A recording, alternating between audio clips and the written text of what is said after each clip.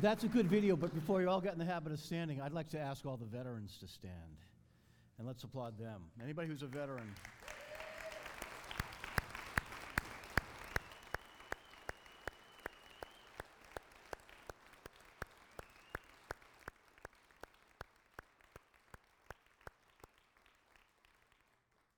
As part of a generation that didn't have to fight, let me say thank you for many of us for fighting so that so many others didn't have to. We want to pray over you. Father God, thank you for the men and women in this congregation who gave up years of their lives to serve you with honor, to serve us with honor, to serve our country with honor. And we pray that you will continue to preserve the values that make our country free, that make this country work, and that honor you. And we ask that you bless all of these folks. And today may we have the opportunity as we share coffee afterwards to tell the stories and to thank people individually. Guide us as we continue on in worship. In Jesus' name, amen. All right, anyone want to guess what the tie-in between that video for Veterans Day, that inspiring video for Veterans Day, and the process that we're in as a church? You have any idea what the tie-in would be? You don't have to guess. I'll provide it for you. Just as the person who was speaking at the beginning of the video was making the point that it's important to pass on those values to those who come later. We are always in the same process as a church of needing to pass on our values and our beliefs to those who come after us. So it has always been one of the main purposes of the church to figure out how do we not just live out our faith and hold on to our beliefs, but how do we hand them off to the next generation? It's like a big baton race. And until the day that this church ceases to operate, that will always be one of the challenges, no matter who the pastor is, no matter who the leadership is, to keep passing on our faith to the next generation. Does that make sense? That's where we're headed. Let me grab my notes over here.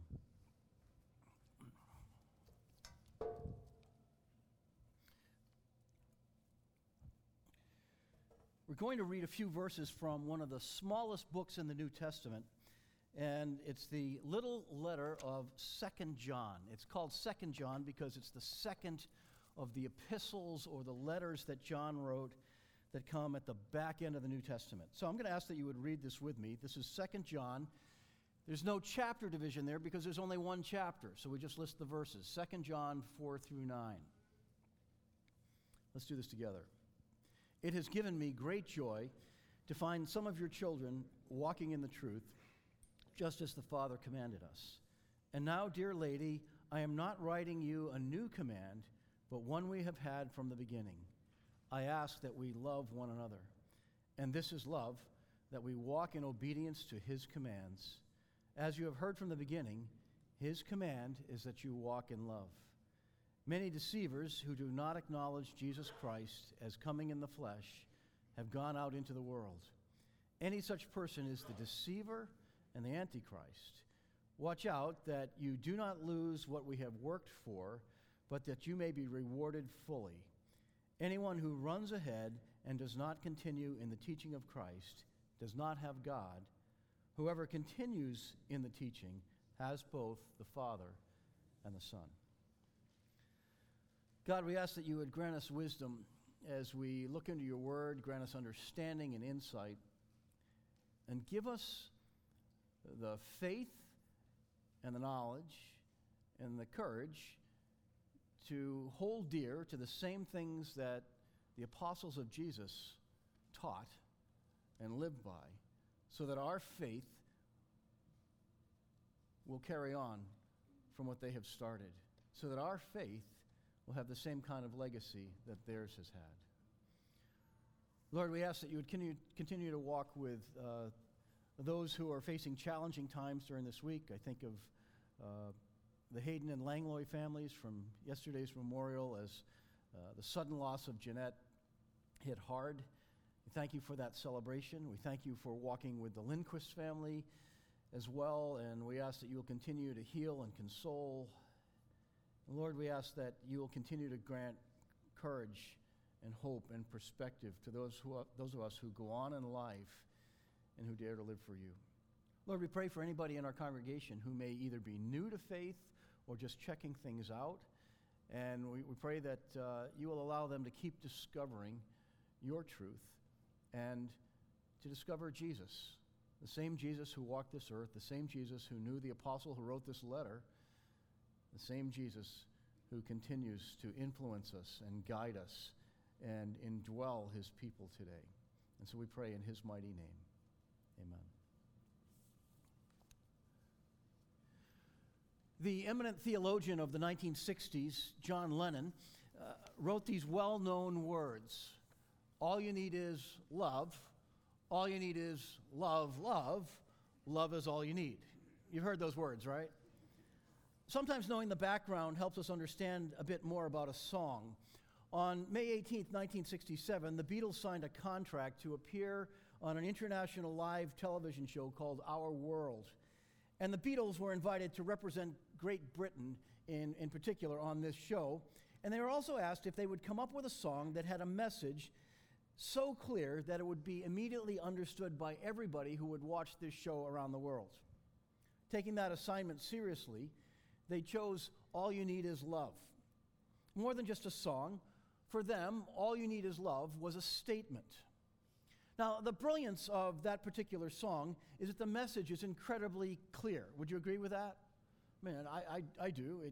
It's rather simple. It's not complicated.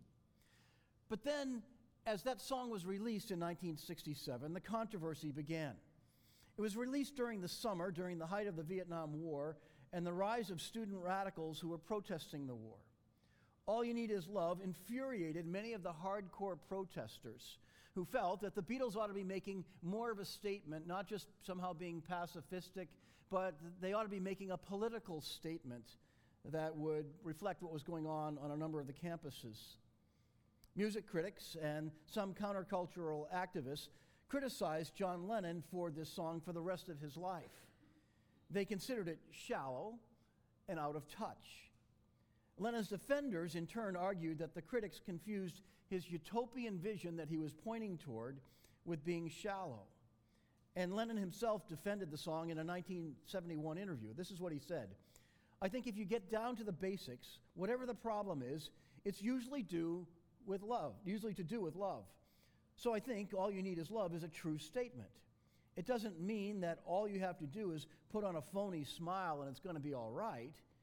Love is appreciation of other people and allowing them to be. Love is allowing someone to be themselves, and that's what we need to do," unquote. Were the Beatles and John Lennon right? In most of life's arenas, love provides a very good start, a good foundation. But is love all you need in a relationship? Usually it takes more. Is love all you need in a family? Great start, important element, take that out and everything falls apart, but usually it needs more information than that, more contact, more time, more investment. Is love all you need when you are evaluating whether to connect with a church? Love's important. It's certainly one of the features. Is love all you need when maintaining your identity as a Christian? Now, I raised these questions this morning because we're focusing on one of the shortest letters in the Bible's New Testament, officially called the second epistle or second letter of John. We often refer to this as 2 John. At the outset, John, the last of the original apostles still to be walking on this earth, discussed truth and love as he wrote about his thoughts that had to do with maintaining faith in a rapidly changing and increasingly hostile environment. For the remaining Sundays in November, we're going to walk through a 3-week series that I'm calling We Still Believe.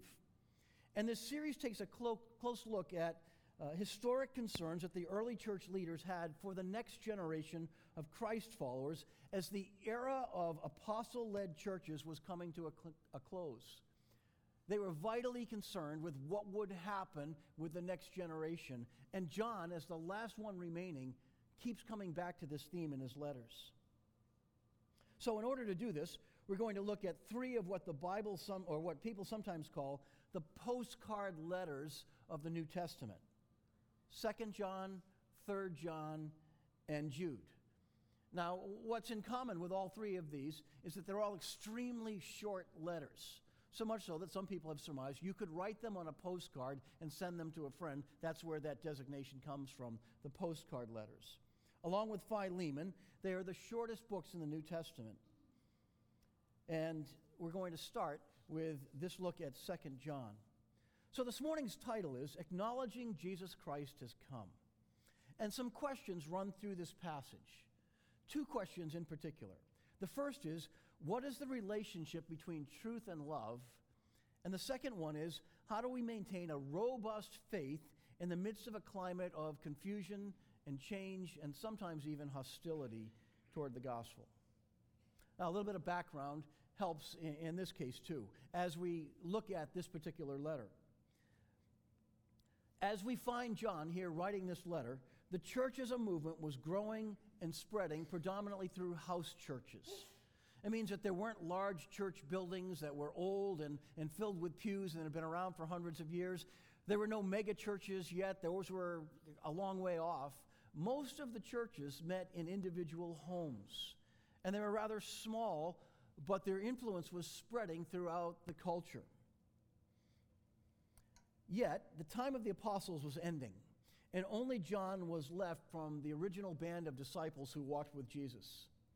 Well known to the early church, he identifies himself here as simply the elder. Using the Greek term presbyteros, from which we get the word Presbyterian, John used a term that can both refer to a title, meaning an elder who held a position in the church, or it can simply mean he was the old man.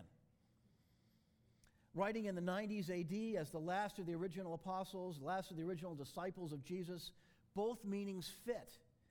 He's the elder statesman, that last of the leaders from the church that we read about in the book of the Acts of the Apostles, and he is the revered, well-loved old man of the church as it embarks on a new century. A new cadre of leaders and teachers was emerging. But without a well-developed organization to oversee them, to supervise them, or to train them, or sometimes even to rein them in, sometimes those new teachers were traveling around from city to city, and the message that they taught sounded sometimes like the gospel that the apostles had brought, and sometimes unlike the gospel that the apostles and the teachers had brought.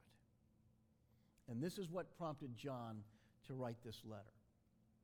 So what I'd like to present to you is three challenges that John was presenting to a new generation that still fit the challenge that we face in this world today. Challenges for a new generation. Here's the first one. To hold truth and love in balance. The words you're missing there in your notes are in balance. So we pick it up in verse 4. John writes, "It has given me great joy to find some of your children walking in the truth, just as the Father commanded us.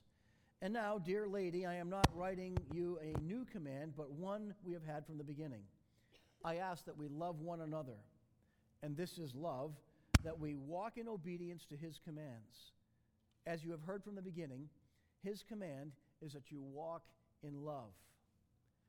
John at the outset here identifies his greatest joy. His joy is seeing some of the next generation walking in the truth. But I don't know if you noticed that all-important word. It says some.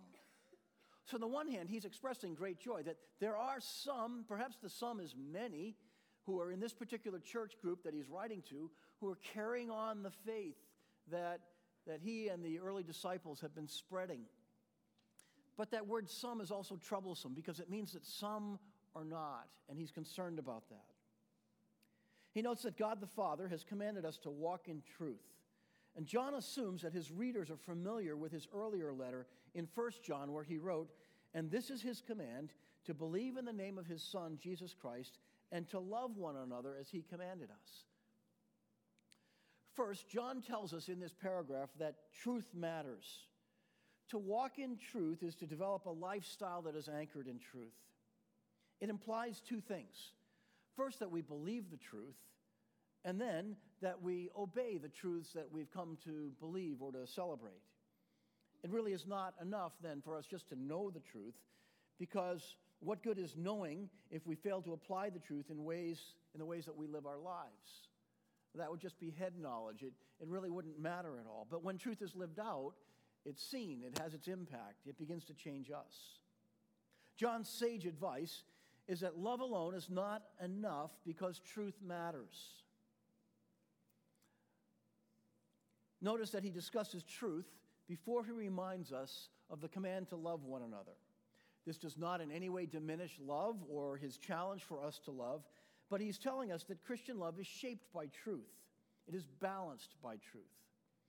In the first 6 verses of this short letter, John brings up the word truth 5 times. I don't know about you, but I often say if I hear something 3 times in the Bible, I know it's really important. If I hear something 5 times in a very short period of portion of Scripture, I know that this is vitally important. And so 5 times he brings up the word truth. Then he weaves in the concept of love, this agape love that we sometimes read about, a sacrificial love from outside of ourselves that God gives. He weaves in this concept 5 times in the same verses. Both are true. Truth comes first, and then love is right beside it. So what is the relationship between truth and love in John's teaching? Loving a false idea or a false concept usually leads to embarrassment or to harm. And so John doesn't want us to go in that direction. Whenever people love error or non-truth, that love becomes destructive in some way. So every totalitarian regime in history has found people who believed lies that were sown by leaders. In World War II, millions of Germans believed that they were part of a master race and that they were better than everybody else, and that some other races, especially Jews, Poles, and Gypsies, were inferior people. Loving that false ideology led to genocide and to international warfare and destruction and the death of millions. So truth must be a factor for love to be genuine, for love to be real, for love to be full. It places healthy boundaries around the concept of love. Real love, healthy love, requires discernment. It is not unanchored. It is always tied to truth. And now John defines love. He says, this is love, that we walk in obedience to his commands. In other words, if we love God, we express more than feelings about God. We do more than sing songs of worship to God. We take his advice, we take his wisdom, we take his word, and we begin to act on it, and we begin to build it into our lives. And that's a lifelong process of learning how to do that. So a Christian who truly loves his brothers and sisters will only seek what God desires for them over time as we mature in that knowledge, as we mature in that love. In this way, our love is guided by truth and evidenced in obedience to God's desires and commands. Undirected love may drift into that which is just sentimental or unwise, but truth without love leads to harshness. Love without truth makes a person unsafe, but truth and love hand in hand are an unbeatable team. So in this sense, John the Elder disagrees a bit with John the Beadle. John the Beadle wrote, "All you need is love," and you and I know that he was thinking about how to convey ideas in short, pithy ways, so I don't want to pick on John Lennon too much. But a fuller discussion leads us to recognize that real love has more than that. Real love is bathed in truth, which keeps that love from being twisted or being corrupted or from being dangerous. So John's first challenge is to hold love and truth side by side in healthy balance. Here's the second challenge that he presents for us. Don't let others redefine Jesus. I don't know if you've noticed, but in every age it seems like somebody comes up with another new idea, a new way of spinning Jesus to us. So John writes these words in verse 7. Many deceivers who do not acknowledge Jesus Christ as coming in the flesh have gone out into the world. Any such person is the deceiver and the Antichrist. Now John gets at the core of his concern.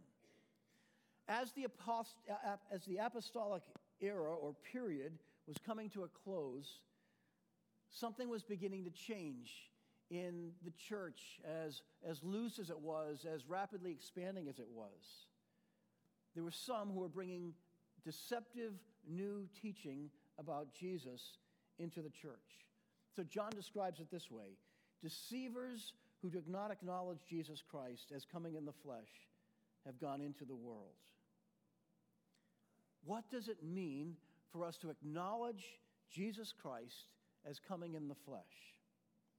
I'd like to suggest to you there are about 5 different ways, at least, that we can answer that question. First, it means that we believe in what theologians call the incarnation. That is the central idea that we celebrate at Christmas time, that the Son of God took on human life and flesh and became one of us. This is a central belief for Eastern Orthodox, for Roman Catholic, and for most Protestant Christians today. The Apostolic Church was concerned because near the end of the first century, some of these roving teachers had abandoned the belief in the incarnation. They were called Docetists. That name comes from a Greek word that means to appear. So they taught that Jesus merely appeared to take on human flesh. That he wasn't really a man. He was really this spirit being who kind of hovered over a person and who infiltrated his life, but that Jesus wasn't really one of us. That was in direct conflict with the Gospel of John, where the same author, John, had written years ago, "The Word became flesh and dwelled among us." John's point was that the incarnation of Jesus was permanent and lasting, and that part of what makes this wonderful and miraculous was the idea that God had come down to share our life, and that forevermore he was tied to human life. Jesus was not only both God and human during his earthly ministry, Jesus continues today as fully divine and also human as he sits on the throne in heaven. Another concept from the false teachers was that the Spirit of Christ merely descended on the man Jesus and left him before Jesus went to the cross. So if this was true, then Jesus didn't really die for our sins, and the gospel has no power.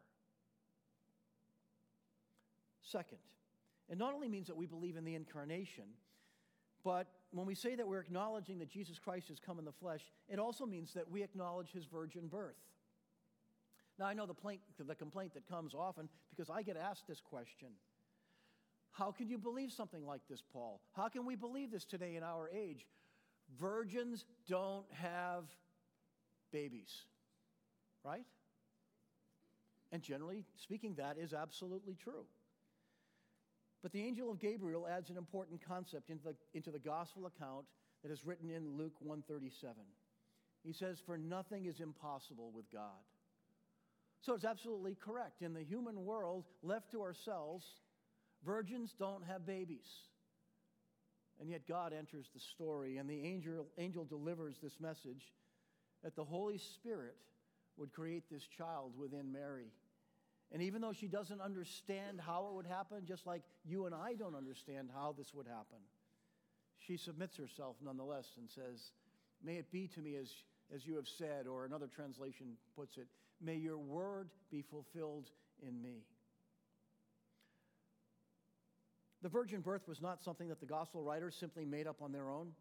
It goes back to a promise God had delivered to Eve in the Garden of Eden just after Adam and Eve had sinned against God, and he was announcing the curse that would fall upon them. He speaks to the evil one in the serpent, and he says, "I will put enmity between you and the woman, between your offspring and hers." And then he speaks about one of those offspring coming from Eve. He says, "He will crush your head, and you will bruise his heel." And that first seed of hope is delivered. That is the first veiled reference to the plan of God, to the gospel of God, that a child would come from the line of Adam and Eve who would one day crush the head of the evil one. But in the process, that child would be bruised. Eve began to wonder. She gives her son Cain, the first one born, this name that means something like the one, thinking maybe he's the answer to this promise. But of course, we know Cain wasn't. And it would be many, many years later before Jesus arrives. And on the day that Jesus died. He allowed himself to be placed on that cross. And he died. And it looked like the evil one had won the victory. But then on that first Easter Sunday morning, by the power of God, he rose from the grave, breaking the hold of death, showing that sin had no power over him, and declaring to us that he has the authority and the ability to forgive sins and to free us from them and to give us a completely new life. The virgin birth is absolutely essential to all of that. Jesus was the fulfillment of the promise that had been made. And over the years, through the scriptures, little bitty glimpses were given through the prophets of who this child would be, what this child would be like, what this child would accomplish. And finally, all of this was lived out in Jesus. Third, it means that we acknowledge Jesus' divine identity. Many religious thinkers claim that Jesus is just one of the great teachers of all time. I can't tell you how many conversations I've had with people who will lead off by saying, oh, I believe in Jesus. He was a great teacher. But, he's up there with Buddha and Muhammad, and they can add to the list, and it just keeps going. I'll say, you know what? I think there is some bit of truth, some kernel of truth in all of those religious leaders and in all the religions of the world. If there wasn't a kernel of truth, they wouldn't work at all.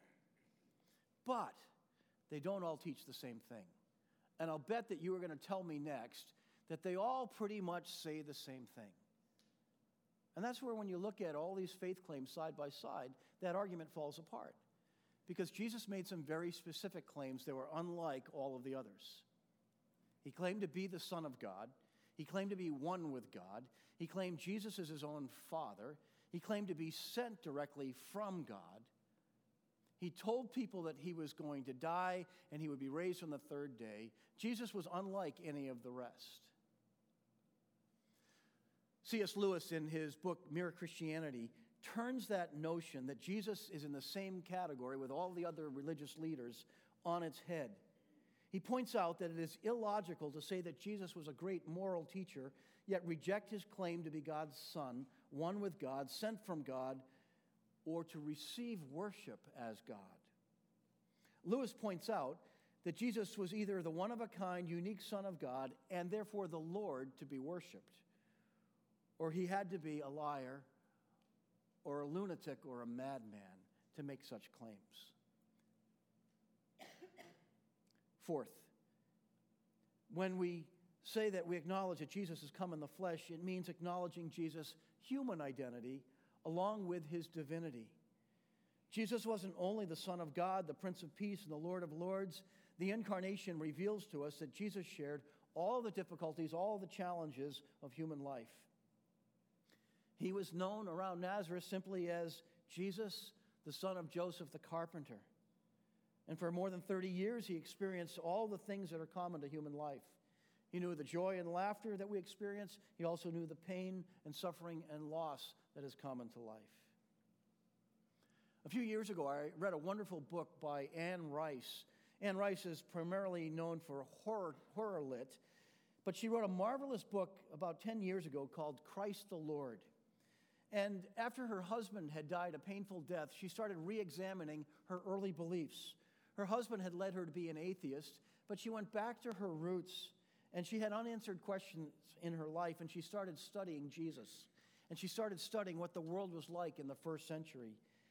At the end of that, she wrote this marvelous book, Christ the Lord, as she went back trying to picture what it would have been like for Jesus in the early years of his life, both when his family was on hiatus in Egypt and being raised in Nazareth, the part that the scriptures only give us a brief glimpse of. So it's a bit of informed fiction, but she was raising the questions that we think of, like, when did Jesus know that he was the Son of God? You might say, oh, wait a minute, Jesus always knew he was the Son of God. And I want to say, really? When Jesus was in diapers, did he know that he was the Son of God? Did he have some kind of intellectual capacity that infants do not have? It doesn't seem right. When did Jesus first discover that God answered his prayers in miraculous ways? Was it with the first of the miraculous signs that we read about in the Gospels? Was there some discovery before that? What gave him the courage to step forward in that moment? I don't know. What was it like when Jesus had the first discussion with his own brothers and said, I know that Joseph's your dad, and he's a great guy, and he raised me, and I love him like my dad, but I'm actually the Son of God. We don't know. And she was trying to envision a whole bunch of those questions and really kind of fleshing out the curious, wonderful, perhaps quirky youth of Jesus as the Son of God. Because in that sense, he was not like the rest of us. We don't have that same identity. What I love in her book is what she does at the end. She gets to a conclusion and she talks about how studying Jesus led her from being an atheist to embrace faith in Christ and brought her back in older years to begin to explore the church. Max Lucado wonders if Jesus acted differently when he saw a lamb being slaughtered. When did he put two and two together and realize that all the sacrifices would ultimately culminate with his own story? Did he wince a little bit when he began to see the sacrifices or hear the lamb bleeding? What did he think when he saw the blood of the lamb being drained out and as he thought ahead to what was lying in his future? All this leads us to realize that Jesus wasn't just playing a part, that Jesus was a man. He was a human being. Fifth, when we say that we acknowledge Jesus Christ has come in the flesh, it also means acknowledging Jesus' death and resurrection. So that Jesus didn't just die as an example of how far love can stretch. He died as our substitute, taking our sins to the cross because we couldn't make up for them or satisfy the demand of true righteous living. So he was killed in a brutal fashion and placed in a tomb without water, without medical attention, pronounced dead by professional executioners, all in front of a mixed group of witnesses that included die-hard believers, his mother, skeptics, enemies, and Roman officials.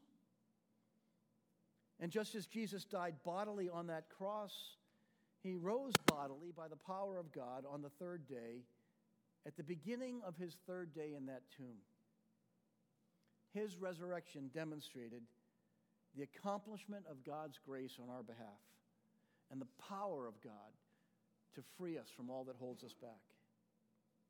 When you and I place our trust in Jesus as God's solution to our sin problem, to your sin problem, to my sin problem, your sins fly to that cross, and his redemptive grace covers you forevermore.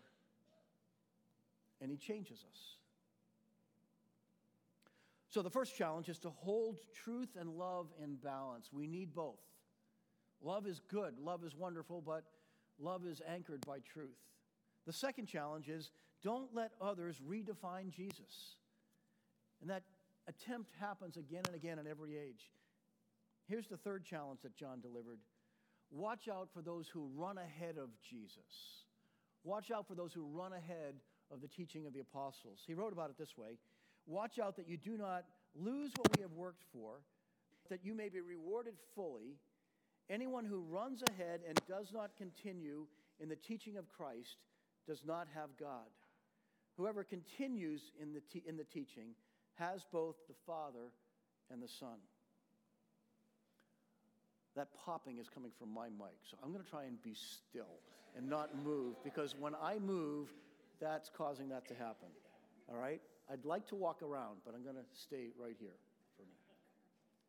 Verse 8 tells us that Christians can become deceived or lose their focus. John was not arguing here that a person who has Christ will lose their salvation. He is instead arguing that we can take ourselves off the path that God rewards and blesses if we who are already Christ believers begin to move away from some of these core central beliefs, and we will reap the rewards of abandoning them. Verse 9 tells us to beware of those who run ahead of the teaching of Christ. Sometimes these teachers claim to have elite knowledge that went beyond the gospel. That sounds attractive, doesn't it? Wouldn't you like to be among the elite? You're going to be in the in crowd. And so the person would say, you can be a part of this in crowd if you'll just abandon what you've already heard, attach yourself to my group. Oh, and usually there was a price tag so that they got wealthy in the process of gathering this elite group. Sometimes the claim today is to become progressive and to leave behind the old doctrines of the gospel. When someone tells you that they are a progressive Christian, do not attack, but ask, what does that mean to you? That word means different things to different people. It often, but not always, means that they have abandoned something that they were taught in the past. The question is, were they abandoning something that was a false doctrine, or were they abandoning something that was central to the core of Christianity? That word today is used in a couple of different ways among Christians. And sometimes people who describe themselves as progressive, meaning they're leaving the old teachings. That's a concern. It should be a concern to anybody. There are people who use that term progressive to mean, no, we just want to be a part of a new way of doing things, but we're still anchored to the old faith. For that reason, I do not use that word to describe my own faith. I am not a progressive Christian. I don't want to be a progressive Christian. I want to be an old-fashioned, historic Christian who happens to buy into the fact that every so often we need new strategies, we need new ways of doing things, we need new methods that reinvigorate the old methods or replace them. The methods are things that we come up with. The historic beliefs of the church came from the apostles. Does that make sense? I see some heads that are nodding. You're with me. We're not attacking the concept of progressive. We are warning about the way that it is sometimes used in our culture today. I want to be a Christian who identifies with the old while we embrace the best of new expressions, new styles, new strategies, because we need them in a changing age.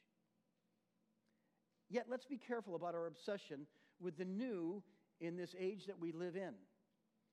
There are new styles, new strategies that we must consider from time to time, but the gospel itself will never change. This is what John is arguing for. He was arguing for people who are at the end of the first century going into the second century, and he was arguing for you and me today that we hold on to the core of what gave life to the early church, while we consider freshly new ways of describing it, celebrating it, and worshiping, so long as we don't abandon all that is anchored to truth. You with me? So here's the big idea. Truth and love together will lead people in every age to fully acknowledge Jesus. Let me add 2 words to that. Without apology. Without apology. Truth and love together will lead people in every age to embrace the theology of the New Testament. Truth and love together will lead people in every age to embrace the teaching of the apostles and to make sure that our teaching is tied to theirs. We can worship in new ways and we can lead with new strategies, but let's be fundamentally ancient in our beliefs. Then we can have confidence that the Jesus we believe in today is not a Jesus who's been redefined, and that we have leaders who've not run ahead of the apostles, but we're walking with them hand in hand. It fits our vision. We are people who are being forever changed by God's love and daily changing the South Shore and beyond for Jesus, and we can only do that as we are anchored to the truth the apostles taught. Let's pray. Father God, we thank you for the opportunity that you give us to celebrate truth and love. Give us the ability as we go through our daily walk this week, at work, at home, in the school, wherever we are, to hold dearly to our beliefs and to let them be fed and grow as we look into your word during the week. And give us the opportunity to love deeply, knowing that our love is shaped by our faith. And we ask that we would do this in the power and in the honor of Jesus' name. Thank you, God. Amen. Let me call on our ushers.